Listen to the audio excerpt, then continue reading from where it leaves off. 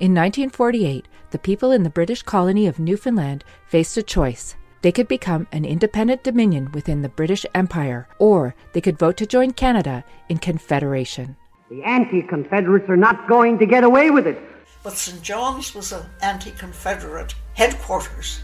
Watch in particular the attractive bait which will be held out to lure our country into the Canadian mousetrap. Listen to the Stories Behind the History podcast for our special series, How Did Newfoundland Join Canada? Available now wherever you get your podcasts. This is a CBC podcast.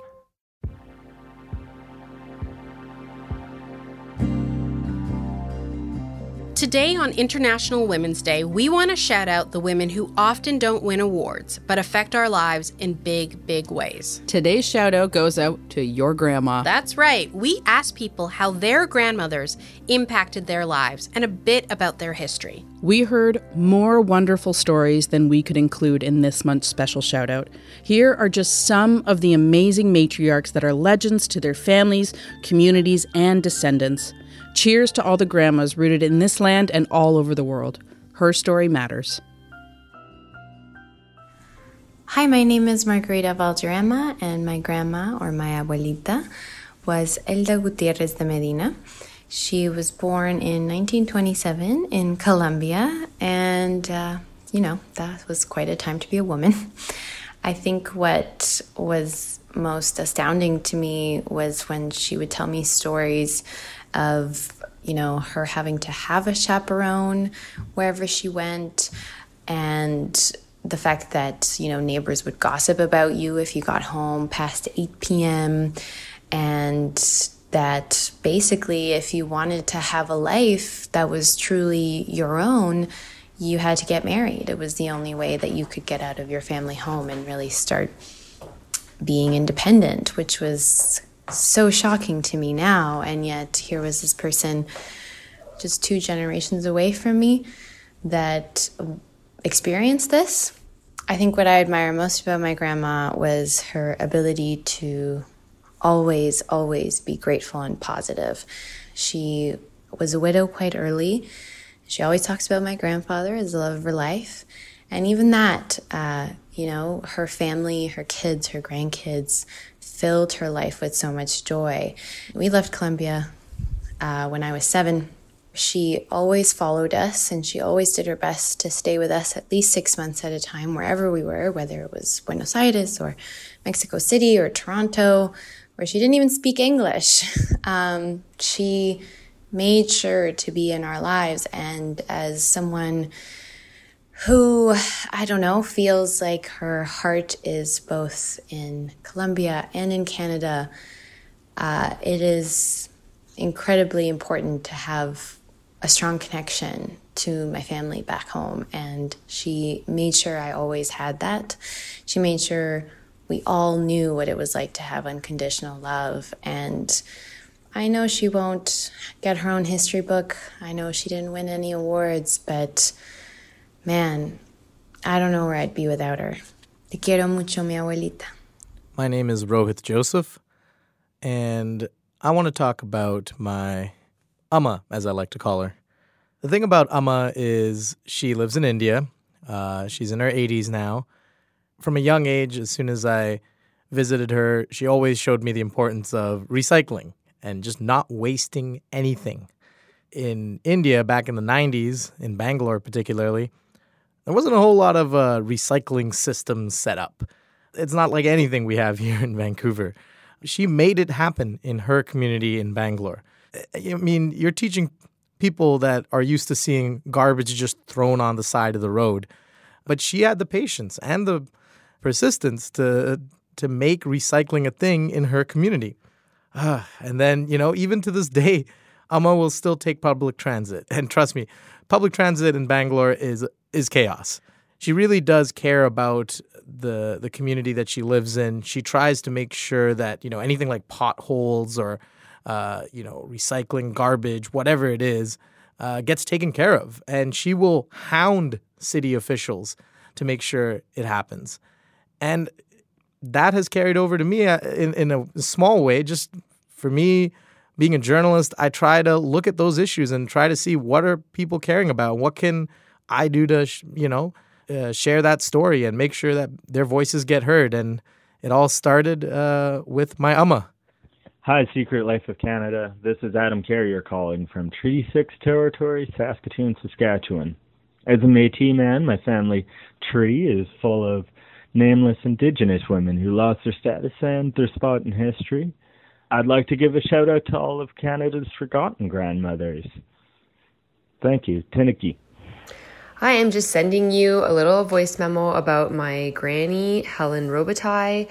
She was an amazing woman. She passed away last year. She's kind of like the typical French-Canadian grandmother. She had 13 children. She had, I think she had 38 grandchildren. I think she's in the 30s for the great-grandchildren already. She was in the 30s before she passed away last year. She was married at 14 years old, had her first kid at 15 years old. These are the kinds of stories that a lot of French-Canadian women had as a life. Had to quit school, started raising children. By 20, had 6 kids, including a set of twins, and then continued on to have children for the next, 20 years, right? So that was Helen Robitaille. She was a wonderful woman. We all loved her. Hi, my name's Alexa. My grandmother, or my babci, came over from Ukraine when she was very young with her husband. She grew up in Russian-occupied Ukraine and was forced out of her home. She spent some of her life living in the woods, just hiding from the Russian militia and pretty much just trying to survive. The stories that I have heard from her are both bone-chilling and so inspirational and just really puts life into perspective, life in Canada in particular. She's an incredible woman, and it's really sad that her story might not get told. My grandma was born in 1905 and grew up on the prairies during the Dust Bowl, the 10 lost years. Her father was a school superintendent who encouraged her interest in medicine, and she graduated from the University of Manitoba in 1934. She met my grandfather at med school, and he appreciated her medical know-how as an aid to his pediatrician work, but he did not want her to practice outside the home, possibly because his own mother had been away singing in vaudeville when he was little. Once the children were grown, she wanted to practice again, but he thought her knowledge would be too out of date. After he died, she was hired anyway to teach anatomy at the community college. She was a very practical person who spoke truth to power. As an intern in the ER, she once diagnosed a child with hereditary syphilis and wouldn't buckle to pressure to keep this quiet, since the kid's father was a prominent judge, because it was a textbook case that she felt should be noted. My granny was born in 1903 and determined from an early age to be a sculptor. She was top of her class at what later became Ontario College of Art and Design. The Toronto School Board was worried about hiring her because she might be taking a job away from a family man, until they were bowled over by her skill, far above anyone else they were considering. When she later became pregnant with my mother, she had to take a year off and keep it such a secret that many friends didn't know until the baby was a few months old. She taught art at the Central Technical School for over 30 years, while continuing to produce her own sculpture in the form of islands and landscapes. She was the sculptural equivalent of the Group of Sevens painters, commissioned portraits, and one of Canada's largest war memorials in Welland, Ontario. She was also a prolific advocate for the arts in Canada, serving as a Canadian delegate to the formation of UNESCO and helping to form the Canada Arts Council. She sculpted Canada's tribute medal to JFK after his assassination. She died relatively young, but I knew her when I was a little girl, and it was she who recommended getting my sisters and me into nursery school to start on our education right away. My name is Christine Pagalayan. My maternal grandmother's name was Consuelo Ingente Cueto Ocredo. I don't know much about her childhood, but when she was a young woman, she got married and had 4 children in the Philippines. From what I know, she was a stay-at-home mom with a relatively uneventful home life. Then World War II began. Japanese soldiers took her husband, along with all the men in their village. She spent the war raising her young kids. When the war was over, she searched for months with other wives whose husbands were taken. She found no trace of him, and was now left with 4 kids and nothing else. She bought a tiny space so that she could run her own business, a corner store, to support her family. That's where she met a traveling salesman who became her second husband, my grandfather. They had 3 children, including my mother. The marriage wasn't great, and my grandma became a single mom again. She used the money from her store to buy homes for and support her 7 children. She then immigrated to Canada with my mother in the 70s. There, she raised tons of grandchildren and great-grandchildren who adored her. She was the strongest, toughest, kindest, and most amazing woman I've ever known. With my parents working at all hours of the day to provide for us, she basically raised me until she died when I was 13. I called her Nanay, which means mother in Tagalog. Everything I am today is because of her.